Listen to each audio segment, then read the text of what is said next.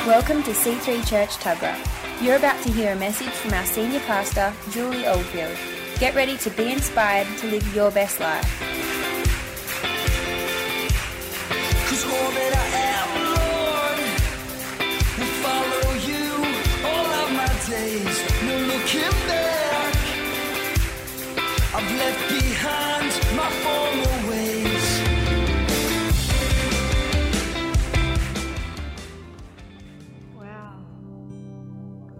Don't you love it when you come to church and actually God's here? It's novel, isn't it? To actually, like in the worship, who felt God? Oh my goodness. It's so beautiful. When we were singing like it's all about you, Jesus, it's all about you, I'm coming back to the heart of worship. I feel like just getting on my face and just crying, just saying, God, what have we done? Like, just return our hearts to you, Lord. Strip it all back. Just strip it all back. There's no greater thing than just strip it all back and just be in that beautiful relationship with Him. Amen? So good. Well, we've been talking about His benefits, and this is the last sermon, so I get to do the last one on this subject. His benefits. Forget not all His benefits. Psalm 133, we're taking it from. And then next week, we're changing over to a new topic and a new theme, which would be really exciting. And I get to open the new theme, yay, in the morning. So it's going to be awesome. And from next week, we're talking about we're better together. And we want to talk about community and unity and family and, doing things together and just being part of one another's life. It's going to be amazing. But I was thinking about this being the last thing and, just let me read this Psalm 103. It says, praise the Lord, all my soul and all my inmost being. Praise His holy name. Praise the Lord, my soul, and forget not all His benefits. And I was thinking about that. Praise the Lord, all my soul, and all my inmost being. Do you know that is just the very beginning of that psalm? Without everything else is just like such a challenge straight up. Like, praise the Lord, my soul, which is like my mind, my will, and my emotions that wants to just go three different directions than God. And then praise the Lord, all my inmost being. Let everything that is within me praise the Lord. And there's a psalm that I just love, and one part of Psalm 86 and verse 11 and part B, it's this. It says this in the TLB translation, may every fibre of my being unite in reverence to your name. Do you just think about your whole being right now? Everything that you are inside. Think about your thought life, who you are when you're at home, when you're yelling at the kids, who you are when you're, in the traffic and someone cuts in on you. Think about who you are, when things aren't going so well and you have one of those days where you just don't feel like getting out of bed. Think about who you are when things aren't going great. Even think about who you are when things are going great and still everything doesn't line up inside. And you should be happier than what you are, but you're not. Every fibre of my being, may every fibre of my being unite in holy reverence to your name. And I remember when I first became a Christian, I was just so overwhelmed with Him. I had a heart like this, like David, I just want every fibre of my being. I want everything inside of me. This was my key scripture. I want every fibre of my being to unite in holy reverence to your name. But it just seems like nobody wanted to unite in holy reverence inside me.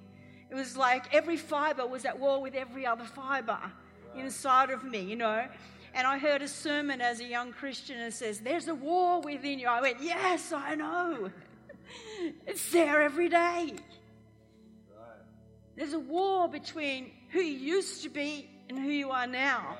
There's a war between who you were designed to be when you were formed in your mother's womb and who you are since you got into this world and got really messed up. There's a war between the plan that God has written for you in Psalm 139. Every day I've written your life in a book. Every day has been written already. There's a war between the divine will and purpose of God and the best life that you could have in Him, and of course the life that just seems to happen. There's a war every day inside of us between the old man and the new man. You know, it's like my spirit says yes, and my soul says no, and my mind says maybe, and my stomach says pizza, and you know, my heart says read your Bible, and the television says look at me. Right. And the telephone rings, and Facebook is calling me every second of every day to be a part of the glorious world of Facebook and worship Facebook. You know, and I'd love to tell you that every day I'm so disciplined, I am so together, I'm just like, you know, I'm the pastor after all. Aren't I the queen? Don't I have it all? Don't I wake up in the morning and praise the Lord, all my soul and all that is within me? And don't I walk through my house and can you see every fibre of my being in unity? You know?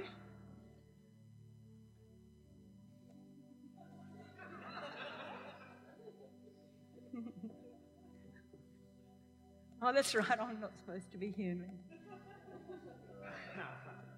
Oh, neither are you, that's right. You're a Christian, aren't you? You're not supposed to be human.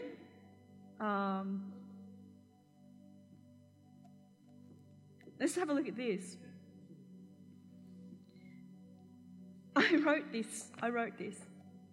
I'll read you something that I just wrote while I was just laying there and thinking about this. There is a longing inside of me that every part, every fibre of my being would unite and worship God. But I don't always have success. It is a constant struggle. It is the uniting of every fibre of my being that is the main struggle. There are days when I'm in the zone and everything is great. The wind is just right to put up the sails. The worship has pulled me into the secret place where all I can see and feel is Him. And I'm one with my Creator in that perfect peace. And then there are other days when I feel like there is a war within me. I want to praise God. I want to pray. I want to read my Bible. I want to live right. I want to think right. I want to meditate on God. And I want to meditate on all that is good. But my mind is in a million places. My body cries out for attention. And my soul feels down and out. I try to pick myself up. I try to think positive. I try everything. Like David, I stand up and I say, soul, worship God. But my soul still says no. Oh. You know, we read about Paul in the Bible. We say, you know, the greatest apostle that ever lived. Surely he had it together. And this is the writings of Paul in Romans 7:18-25. For I know that good itself does not dwell in me. That is, in my sinful nature. For I have the desire to do what is good, but I cannot carry it out. For I do not do the good I want to do, but the evil I do not want to do. This I keep on doing. Now, if I do what I do not want to do, it is no longer I who do it, but it is sin living in me that does it. So I find this law at work. Although I want to do good, evil is right there with me. For in my inner being, I delight in God's law. But I see another law at work in me, waging war against the law of my mind and making me a prisoner of the law of sin at work within me. What a wretched man that I am. Who will rescue me from this body that is subject to death? And then he says, thanks be to God who delivers me through Jesus Christ our Lord. So then I myself, in my mind, am a slave to God's law, but in my sinful nature, a slave to the law of sin. I just think of these disciples, these ones that followed Jesus, like Paul, who relate to us in our humanity. I don't think that Jesus ever came to earth to just stand up and show us how awesome he was and demand that we all be as awesome as he is. I believe that Jesus came to the earth and got in our humanity with us.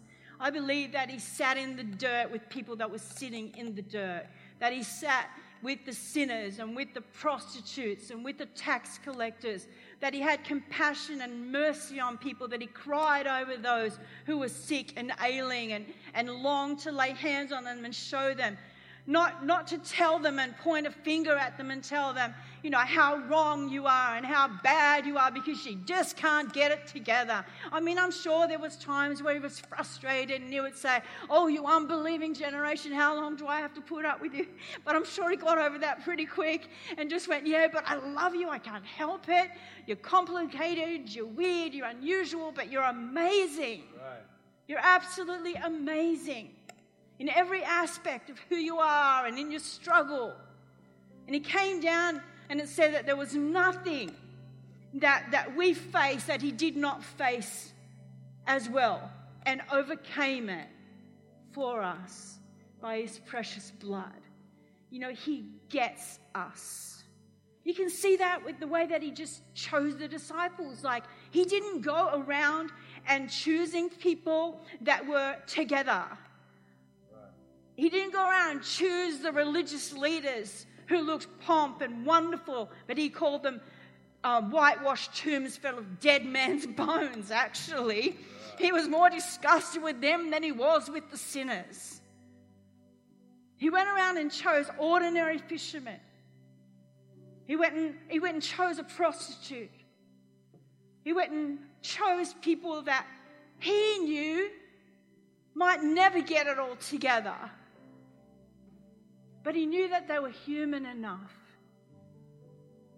that they were aware of their shortfallings enough, that they were aware of their weaknesses enough, that they could possibly love humanity the way that he loved them. That they would never be so high above humanity that they would look down on them and judge them. But they would be so aware of their own weaknesses and their own inabilities and their own shortfallings, that they would be able to hug a brother or a sister who was struggling and say, I know what that's like, because I struggle too. I think if there's anything else that the world needs right now, it needs people who will just be real, who will just look into the eyes of other people and say, I'm a Christian. But you know what? I am totally saved by grace. I am totally walking in his grace by what he has done for me. And I am so human. Right. I am so human. Yeah. And I think that preachers have to do it. I think that people on pulpits have to do it. Just bare their hearts and get real. And say, guess what? We struggle too. Now, when we say sin, sin is very wide-ranging, isn't it? So your struggle with something may be different to my struggle with something, but it's still a struggle. It's still a struggle. I think of Peter. Peter was just so bad. He would just say whatever was on his mind. He would just let it out. Jesus loved that about him. He didn't mind giving him a clip over the ear and bringing him into line, but he just never wanted to contain him and put him in a box and try and mold him and shape him into some sort of clone of what he thinks that a Christian should look and act and walk and talk and dress like. Right. He just said, Peter, I love who you are. I love your expression. And he knew Peter's humanity. He knew Peter's weaknesses. You know, on the day that he said, who do you say that I am? You know, who do you say that I am? Some say I'm John the Baptist, and some say I'm this and that. Who do you say that I am? And Peter says, you are the Christ, the Son of the living God. And Jesus looks around and says, flesh and blood hasn't revealed that to you, Peter, but my Father in heaven. Upon this revelation, I'm going to build my church. And Peter's just like, whoa, I got it right. Woo. You are the disciples. Check me out. Woo-hoo. Got it right. I just got the pat on the back. I just got the big tick from the big man in front of you all. And then, of course, it was only a few days later that here's Jesus being arrested. Oh, he's going to be arrested, and he says to Peter, you know, they're going to come and get me, they're going to arrest me. And he says, never, I will never let that happen to you. And he went into his flesh and Jesus said, get behind me, Satan. And tells him that he's speaking from Satan. And he said, whoa, hang on. I just got a revelation from heaven. I spoke from the Father, and I was just like, I made it. And now I'm like, Satan? Like I'm speaking. And I just love that. And then he's there, and they arrest Jesus, and he's cutting someone's ear off, and Jesus has to put the ear back on. I said, Peter, no, I have to put the ear back on. But I love it, because Jesus just goes and fixes his mess, and I can see him just smiling and just going, Pete. And they're at the Last Supper, and he says, someone's going to deny me. Someone's going to betray me. Peter, I would never do that. And he said, Peter, before the cock crows 3 times, in the morning, you will deny me 3 times. Right. And Peter says, I would never do that. I would never do that. And as they're dragging Jesus off, no, you were with him. No, I never knew him. I didn't know him. Someone else says, I know you were the one that was with him. No, I didn't know him. And then the 3rd time, you were with him. No, I didn't know him. Right. Cock-a-doodle-doo. And he's gone into hiding, and he's in fear. He knows what he's done, and Jesus is crucified, and now Jesus is gone, and he can never say sorry, and he feels like an idiot. And there he is, he's just out fishing, and he looks, there's someone on the beach. Who's that on the beach? There's someone cooking fish. Just someone cooking fish. And he realizes it's Jesus, and he comes. It's out of his bone. He comes to Jesus, and Jesus is just cooking him a meal. And he's looking at him. I can't believe you. You're cooking me a meal. Like, I denied you 3 times, and you're cooking me a meal. And Jesus is in his glorified state. He's risen from the dead. I mean, he should be standing there in all his glory saying, bow down and worship me, Peter. Like in the movies, you know. But he's just sitting there cooking and fish.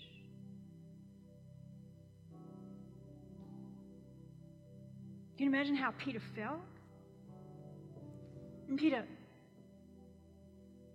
just like looking at him, and Jesus just asked him. He doesn't go back over what Peter has done wrong. He doesn't rehearse with Peter as Peter's rehearsing in his mind. Can you imagine Peter's mind going, oh, I've done so much wrong. I've just blown it so many times. Surely this time. He doesn't go over that. He doesn't even remember what Peter's done. He just says to Peter, Peter, do you love me? You know that I love you, Lord. Feed my sheep. Peter, he asks him a 2nd time, do you really love me? You know that I love you, Lord. Feed my lambs. And he asked him a 3rd time, as if to cover over his 3 mistakes. Peter, do you love me? I love you, Lord. Feed my sheep. In other words, I'm still calling you. the calling that I put on your life. I knew who you were when I called you. I knew what you would do. I knew everything from the beginning to the end. But Peter, go feed my sheep. Feed my sheep. And to think about what it must have felt like for the disciples when they all had their humanity. They all had that place like we have. Why do I do the things I don't want to do? And they're there in the upper room and they've prepared communion. And Jesus comes into the room and he gets out a cloth and a bowl. I think, what's he doing? What's he doing? And he just gets down on his knees and he kneels before each one of them and he begins to wash their feet. Can you imagine what was going through their minds? Like, Jesus, if you knew me, if you knew my thought life, if you knew the struggles that I have, if you knew the times that I've let you down that you haven't even seen, if you knew that, you would never wash my feet. And they tried to rebuke him and say, you can't wash my feet. Like, don't wash my feet. But he was trying to teach them something. What was he trying to teach them? Psalm 103 says, forget not all his benefits. And the benefits talk about salvation and healing and all the other benefits that come with salvation. But I think the greatest benefit of all, the greatest benefit that we have that Jesus was trying to teach these disciples is that he loves us.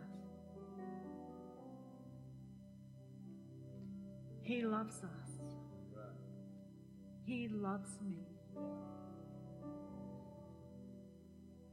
He loves me.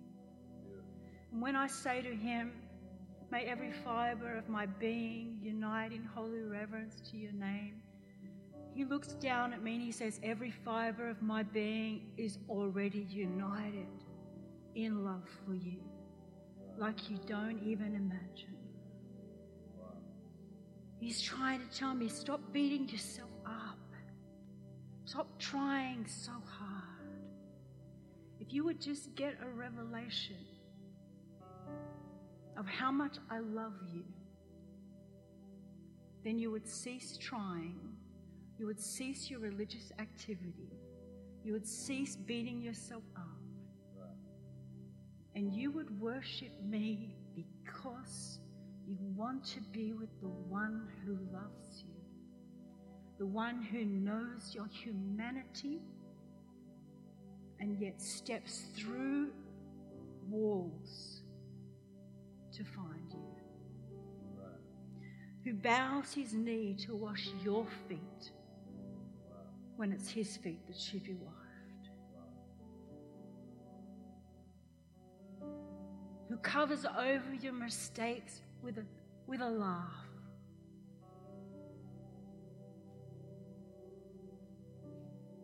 For God so loved the world, for God so loved you and me, that he gave his only son. And when Jesus hung on that cross, he was so delighted to take all your mistakes, to take all your shortcomings, to take all your weaknesses and say, they're on me. They're on me. It is finished. It is finished. And so when we go, bless the Lord, O my soul, and all that is within me. Bless his holy name. Or in Psalm 68:11, may every fibre of my being unite in holy reverence to his name. It's so easy to go to that place to bless his name, that my soul would bless his name, because he loves my soul no matter what. He loves every fiber of my being no matter what. Even if it's not in unity, he loves the mess that I am. He loves every part of me. I just love this. It says in Romans 2:4, it says it's God's kindness. God's kindness is intended to lead us to repentance. You know, how many of you in this room have tried to overcome a certain sin or a certain weakness, and yet you keep failing? Maybe you just need to change your mind and say, I'm not doing this because I have to be a good Christian. I'm not doing this because I have to tick some boxes to please God. I'm not doing this just because I feel a little guilty and people are looking at me and I'll look a bit weird being a Christian if I'm doing this. I'm not doing this, and I choose not to do this because he loves me. And I don't want to break his heart. I don't want to break his heart. He loves me. Wow. I want to love what he loves. And I want to hate what he hates. Right. I want to love what he loves, and I want to hate what he hates. Because he loves me. Love is such a cheap word. I hate when I say, when I'm preaching, I say, he loves you. It's just like, well, my father loved me and he left, and my mother loved me, and my friend and my boyfriend, and love. But you see, all those words for love are all the same in our English language. And they all get messed together. But in the original language, all those words for love had different words. There was filial love for friendship, and there was all different words. But God's love that he says, when he says he loves us, that love is agape love. It's a love that we humans don't even comprehend. We cannot comprehend that. It means all-consuming love. It means unconditional love. Unconditional love. Unconditional love. Not according to how good you are. Not according to how many boxes you've ticked. Not according to how many times you read your Bible, prayed. Not how piously Christian you may look on the outside. It's unconditional. And as long as we in our heart of hearts know that we are not taking that unconditional love and making it so cheap where we would blatantly sin and not really care. As long as in our hearts there's always that place where we're crying out, may every fibre of my being unite in holy reverence to your name. Let everything within me worship you, God. As long as there's that heart that is like that, his unconditional love covers you and covers everything about you and takes you on the journey of sanctification, restoration, and beauty, from glory to glory to glory, with ever-increasing glory into the image of Jesus Christ. That's our goal. And one day he'll look into our eyes face to face and we'll be made perfect, the Bible says. But until that day, he understands our humanity.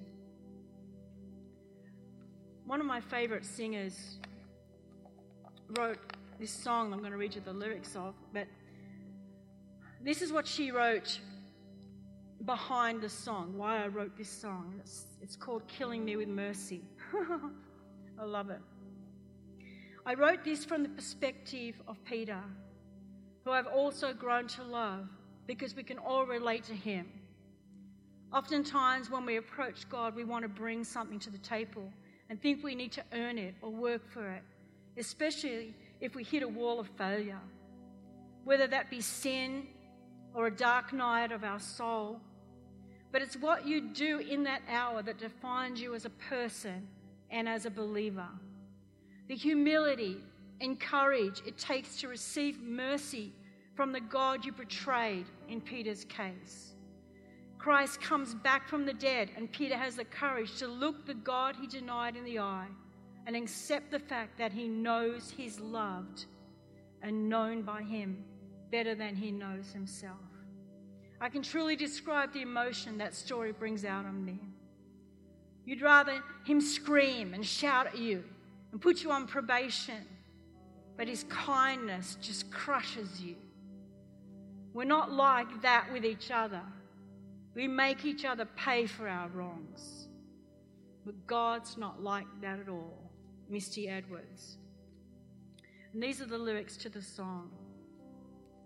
I was listening to this afternoon, just crying in the Lord's presence, the beauty of who he is. It says, "What are you doing, Lord, kneeling in front of me? I feel indignant, Lord, that you'd ever wash my feet. I'll never let you see the dark and dirty. It's just too much for me. I know who you are, and I know where I have been. It offends me, Lord, that your knees are bent. I'd rather you'd be strong and make me pay, but this is too much for me. You're killing me with mercy. I can't breathe. You're wrecking me with your kindness. I can't receive. What am I supposed to do with a God so humble? It's breaking me. It's crushing me. I draw a sword for you. I said I'd fight unto the death. I'd lose it all for you. I swore I'm not like the rest. But then the cock crows and I've let you down, and I can't face you now. I can't face you now. You're killing me with mercy. I can't breathe. You're wrecking me with your kindness. I can't receive. What am I supposed to do with a God so humble? It's breaking me. It's crushing me. I'm a vow that's broken. I'm a rock that's crumbled at your feet, but you still want me.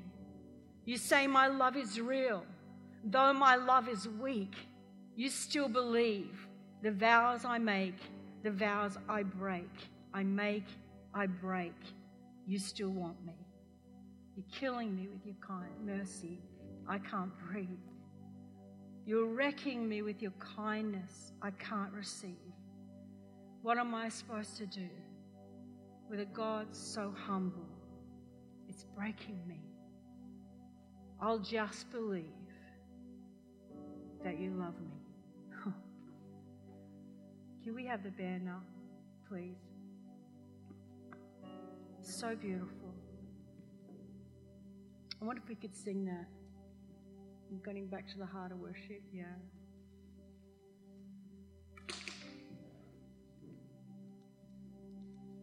Holy Spirit, we thank you.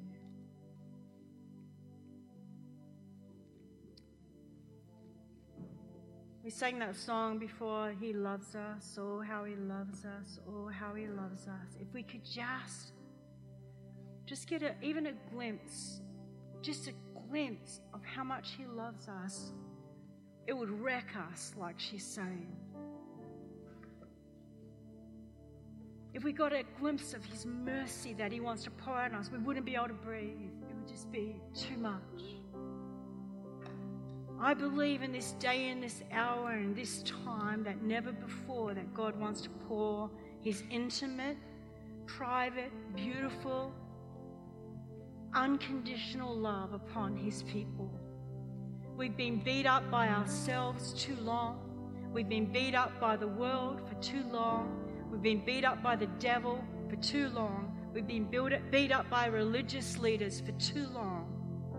It's time for Jesus to come and kneel down in front of us and wash our feet and wreck us with His mercy. Amen. Let's stand to our feet. Oh, you're beautiful,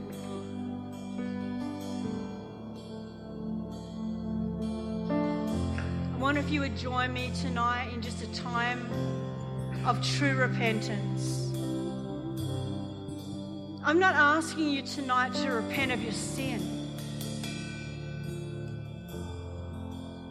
I'm asking you to repent of seeing him different to what he really is. And I'm asking you to forgive yourself tonight. That you would receive a revelation that he loves you. So right now, just while the music washes over you,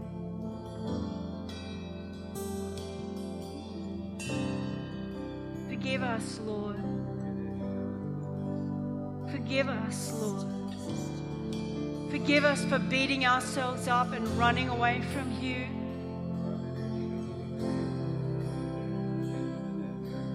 Forgive us, Lord, when we give up worshiping you because we don't feel good enough. Forgive us when we've judged ourselves and we've judged others. God, forgive us.